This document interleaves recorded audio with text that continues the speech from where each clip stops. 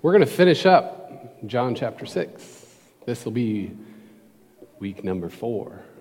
And so, John 6, 56 through 69. You'll find the words on the screen or on your screen.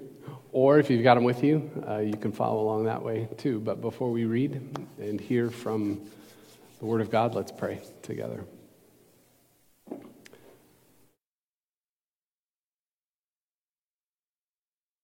God, once again, we just want to say thank you for meeting us here in this place. We've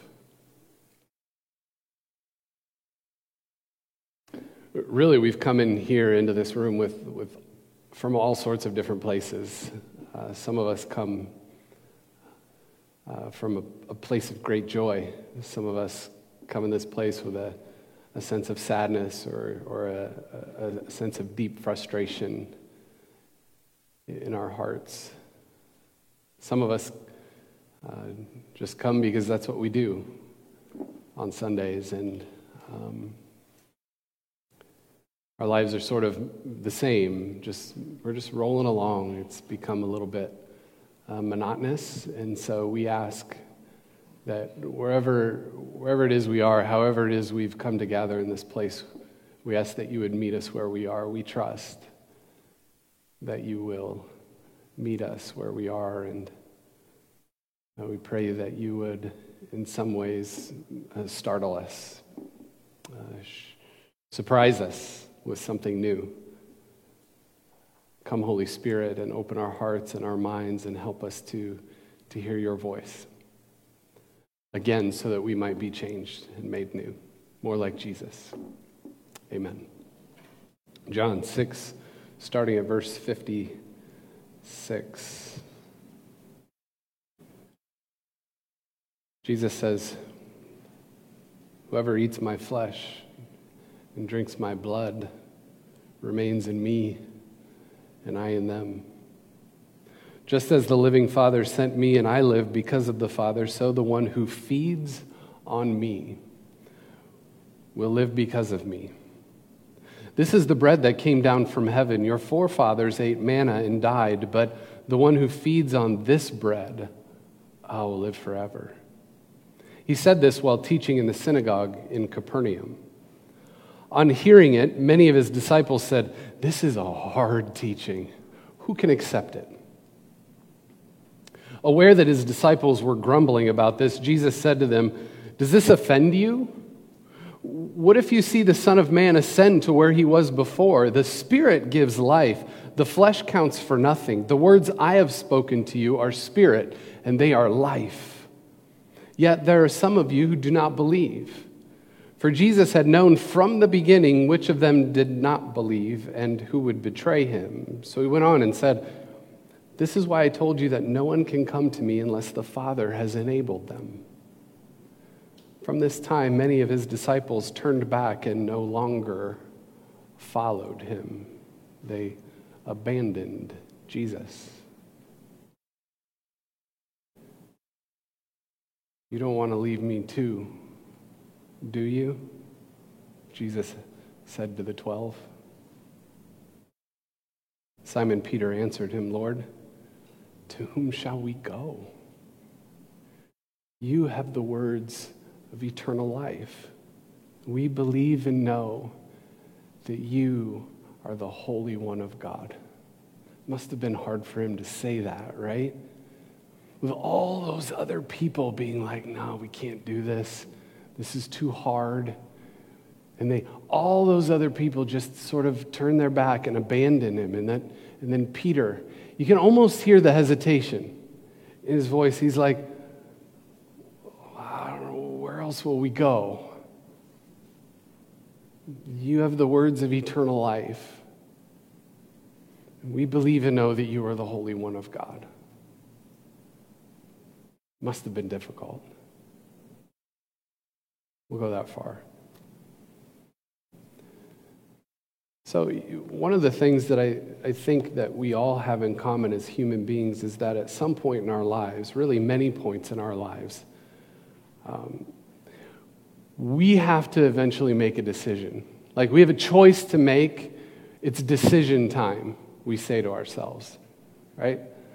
It's decision time. I have to make a decision. A lot of people have said that our lives are just the sum total of the choices that we've made. You've probably heard that before, and there seems to be some truth to that, right? You come to one of those points, you have a choice to make, you make one decision, and your life goes in one direction. Or if you make another decision, your life goes in a completely different direction. And sometimes after we've made a decision and we've gone down that road for a while, we think back to when we had to make that decision. We think to ourselves, oh man, what if we had just made this other decision? Or what if I had just decided to do this? My life would be totally and completely different. We are the sum total of the choices that we make. Like for instance, you get offered a new job, right? You know that it's going to be longer hours. You're going to get paid a lot less, but over the long haul, you know you might actually be happier because it's this thing you've always wanted to do, and now you've got the opportunity to do it, but it's a hard choice because you're going to have to work harder and get paid less, but you might be happier, and you have to make a decision because they're not going to leave that job open forever, right? They're going to offer it to somebody. Are you going to take it or not? It's decision time. Or say you're a high schooler and you're nearing graduation. What are you going to do? Are you going to get a job and you're going to enter the workforce? Are you going to go to trade school? Or are you going to go to college? There's so many choices laid before you. What are you going to do? Eventually, it becomes time where, well, you just have to choose. It's decision time. Or like this time when I was in college and I worked at a summer day camp for middle school kids. And at this day camp, there was this girl who worked there, and she was amazing. She was smart. She was funny, rip-roaring funny, made me laugh harder than anybody in my whole life has made me laugh. And she was beautiful, and I had a crush on her, and I really wanted to ask her out, but I was nervous. I didn't know what to do. Well, eventually, I had to make a choice. Am I going to ask her out or not? I did. She said yes. And now we've been married for 21 years, and we have 3 really cool boys, right? But there comes a time in life where eventually we have to make a choice. It's decision time, we say. There's no staying in one spot anymore. It's time to move. It's time to take action. Are you going to do it or not? You got to choose, and the time is now.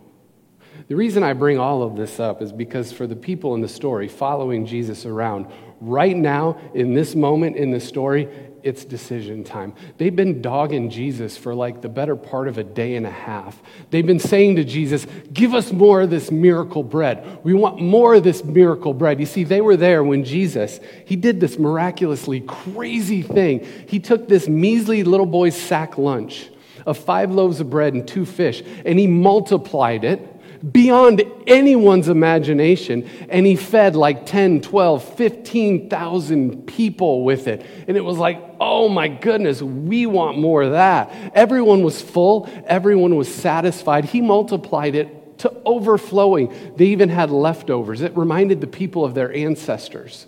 See, these are Jewish people, and it reminded them of their ancestors when they had fled slavery in Egypt, and God led them out, and now they were wandering in the wilderness, not knowing where in the world they were supposed to go or how in the world they were supposed to sustain their own lives, and God did this thing where God made manna, this bread from heaven, fall from the sky, and they wanted more of that. They wanted more of that miracle bread. Give us more of that, Jesus. But Jesus wouldn't do it because Jesus refused to be used. Not going to do it. Instead, Jesus starts talking all this crazy talk, really weird stuff that makes you go, what? He says this, I'm the bread of life. Anyone who eats of me will never go hungry. He gets busy talking about all this crazy talk, and he shatters their preconceptions about all the ways they think things ought to go, challenges their traditions as religious people. as he begins to try to sort of wake them up to the reality of the presence of God, literally standing right in front of them, and most of them couldn't figure it out, looking at them eyeball to eyeball, standing right there among them, a reality much different than any of them had ever imagined before. This is like mind-blowing stuff, shattering all their preconceptions. It's like, this is different. We didn't think things were going to go this way. Nobody saw this coming. So he starts talking all this crazy talk. He says, for my flesh is real food, and my blood, it's real drink. Whoever eats my flesh and drinks my blood remains in me, and I in them. And the Jewish followers are offended. They're beyond offended. Jesus is like, what? Are you offended by this talk? Right? And they say, yeah, this is a hard teaching. Like, who can accept this? You see, in other words, you're crazy, Jesus. You're kind of nuts here. See, to their Jewish ears, this language was absolutely shocking, earth-shattering, because you don't consume blood. Not under any circumstances do you consume blood.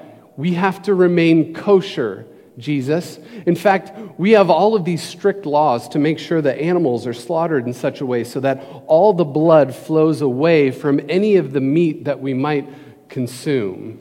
Like all the blood is gone. To drink blood would make us unclean. To drink blood would separate us from the divine, from God.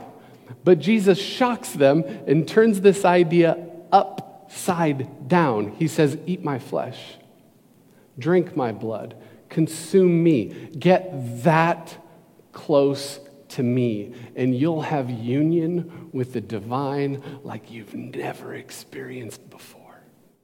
Get that close to me, he says. So Jesus shocks the crowd. What is he doing here? Why does he do it like this? It's like, aren't there better ways you could do this, Jesus? Like you can talk ways that aren't so shocking. But I think he's doing it for a reason. He's shocking these people. He's challenging their preconceptions. He's challenging their very tradition as religious people in order to challenge them to make a decision, to make a choice. It's decision time. Were they going to follow after Jesus because they wanted to use him to get more of what they wanted, more of this miracle bread? Just make us happy, Jesus. Fill us, satisfy us, Jesus. Like Jesus is their little puppet God that they could get to do for them whatever they wanted to do, whatever they wanted him to do? Or would they consume this strange bread, this Jesus, knowing full well that this bread isn't like any other ordinary bread? Would they consume this bread, this Jesus, knowing that he would eventually work inside of them and begin to consume them and begin to transform them? You know, Jesus doesn't seem very concerned about keeping people fed and happy. He doesn't seem concerned with that. He doesn't seem to be as concerned with keeping people fed and happy as he is with keeping people fed and challenged. Let me say that again. Jesus doesn't seem to be as concerned with keeping people fed and happy and comfortable and fulfilled and full and satisfied the way we think we want to be satisfied. And he's more concerned about people keeping people fed and challenged. And some of the people couldn't do it, right? That's how the story goes. They're like, this is too hard, Jesus. We like our lives just the way they are. Like we're happy, we're comfortable, we're fine. Thank you very much. And many of his disciples turned back and no longer followed him. They left. It was decision time. And they made their choice. Nah, man, that's too hard. We're out of here. But what about you? What about me? What about us as a people? Like now it's decision time for us. And I would argue that every time we lift our head up off the pillow and put our feet on the ground, every single morning, it's decision time yet again. We've heard all about this bread of life, but do we really want it? Do we really want this bread? This bread that will begin to consume us. This bread that will begin to change us. This bread that will begin to transform us. Because this bread messes with our insides. We know this bread. We've been talking about this bread for like 3 weeks now, and now this is week number 4 we've been talking about this bread. Some of us have been talking about this bread for most of our lives, but do we really want this bread? Because here's the deal. This bread won't make you thin. Not going to do that for you. This bread isn't going to make you pretty. It's not going to make you handsome. This bread isn't going to make your life easy. Right? This bread isn't necessarily going to make people like you and bring you the kind of popularity that you desire and yearn for and long for. In fact, this bread might actually make people hate you. It might make people turn their backs on you. It might make people abandon you. This bread won't make you money. In fact, this bread might just cost you everything you have just to eat of it. See, this bread doesn't give us all the kinds of stuff that we tend to spend most of our lives striving after. Because this bread doesn't give us all that on the surface, what everybody else can see stuff that we all want so badly. But this strange bread, this Jesus, isn't interested in any of that all on the surface stuff, what everybody else can see stuff. This bread goes deeper than that. Like this bread messes with our insides. It messes with the deepest parts of ourselves, our inmost places. This bread messes with the place where spirit and life reside. You heard the words that Jesus said. The Spirit gives life. The flesh counts for nothing. The words I have spoken to you are spirit and life. You see, this bread messes with our hearts. This bread messes with the stuff that makes you who you really are, makes me who I really am, makes us who we really are, messes with your heart. If you eat of this bread, our desires change. When we eat of this bread, our priorities change. When we eat of this bread, our desires change. When we eat of this bread, our values change, our affections change, our relationships change, the way we do business changes, everything changes. If we eat of this bread, we might just get what we might think of as spiritual diarrhea. You ever heard that term before? Now you have. All that nasty stuff that you got locked up inside of you that you know is there but you don't want to deal with, it might just begin coming out of you uncontrollably, and now we have to deal with it. And it might be painful, it might be scary, and it might be a whole lot uncomfortable. I don't know if I want this bread. I don't know if I want to get that close to Jesus. I don't know if I want this bread. Do you?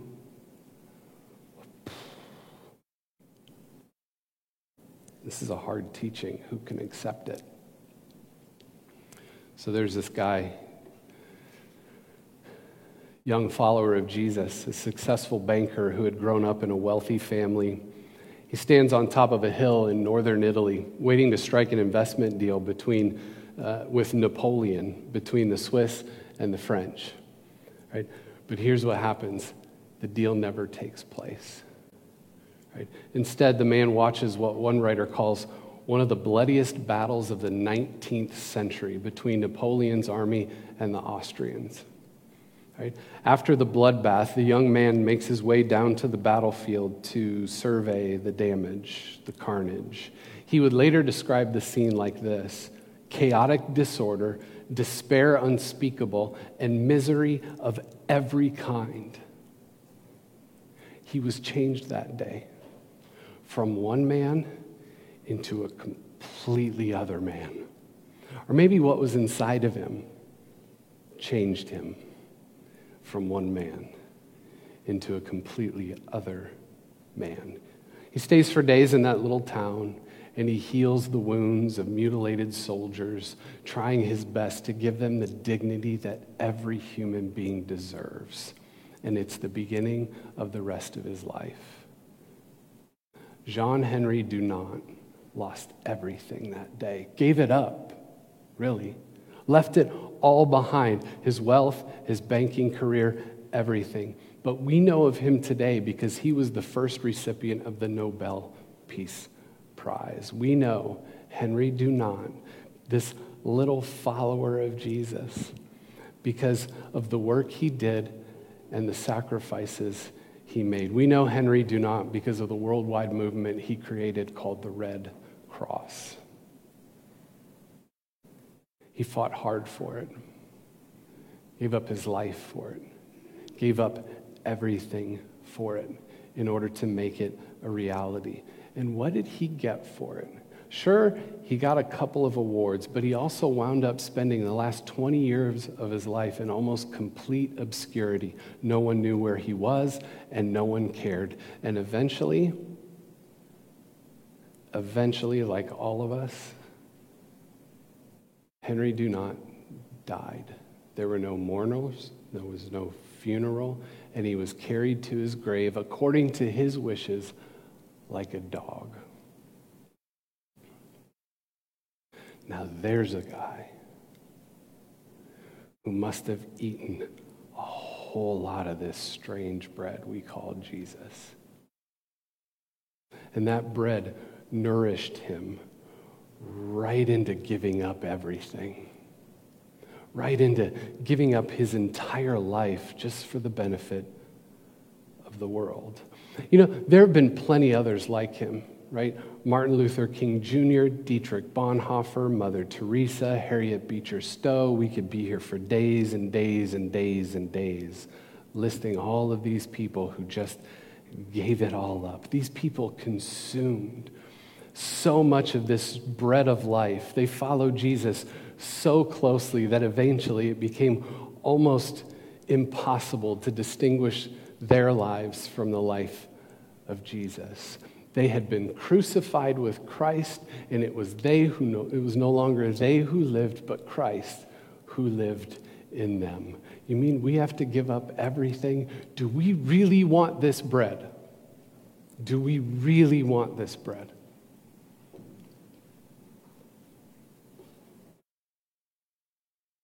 After most of the crowd had left, in complete disgust, Jesus turns to his 12, the original 12, and you can almost hear it in his voice. He's like, it's over, it's done, everybody's leaving. You don't want to leave me too, do you? In other words, it's decision time. And then Peter has one of his better moments. He answers for them all. He says, Lord, to whom shall we go? Where else will we go? You have the words of eternal life. We believe and know that you are the Holy One of God. You see, I think Peter finally starts to understand what Jesus has been up to and what Jesus has been up to ever since. He's trying to create a community full of people, a movement full of people who are radically committed to seeing the presence of God right in front of them all the time. He's trying to create a community full of people who are willing to give up their very lives for the very same things that Jesus gave his life up for. Things like justice and mercy and grace and healing and forgiveness and reconciling people back to God. And Peter understands that the only one who can create that kind of community is this strange bread of life. The only one who can make that happen is this Jesus, the Holy One of God. So Peter answers for the little community, answers for them all, speaks for them all. He's like, where else will we go? We believe that you have the words of eternal life, and we know that you are the Holy One of God. We won't leave you. We're in. You know, I don't think it's any accident that Jesus used this language of food to describe an intimate relationship with him. And really an intimate relationship with each other, too, as the community of Jesus people. What better place is there to bring people together than a table full of food? You walk into a house, you've been invited in, and there's this table, and it's full of food, and you're like, yes. What better place is there to bring people together than a well-set table? Jesus knows this. The well-set table is where relationships are built. You know, when we live, there's something instinctual in us. We know this. We feel it. When we lived in Michigan, and I would talk to my parents on the phone because they lived in Iowa, and we were preparing for them to come. And we were talking on the phone. You know what we always talked about the most in preparation for their coming? What are we going to eat? Where are we going to eat? Because there's something inside of us that knows that the table, oh my goodness, that is the place where relationships are built.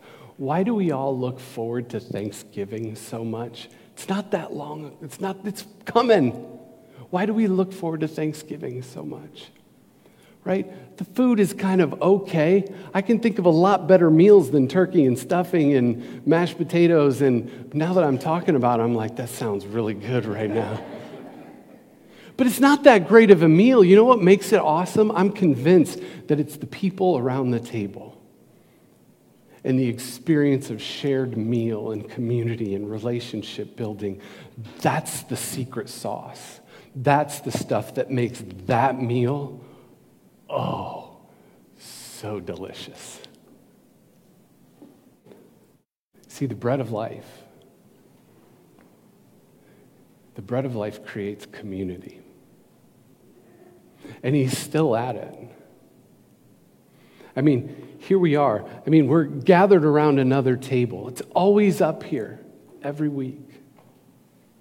And Jesus is the bread. He wants us to eat. He wants us to be fulfilled, not just so that we can be satisfied and feel good about ourselves, but so that we can actually be transformed, changed, made new, so that we will walk out those doors right there and give our very lives for the very same things that Jesus gave up his life for. Things like justice and mercy and grace and forgiveness and healing and reconciling people to God. It's decision time. Do we really want this bread?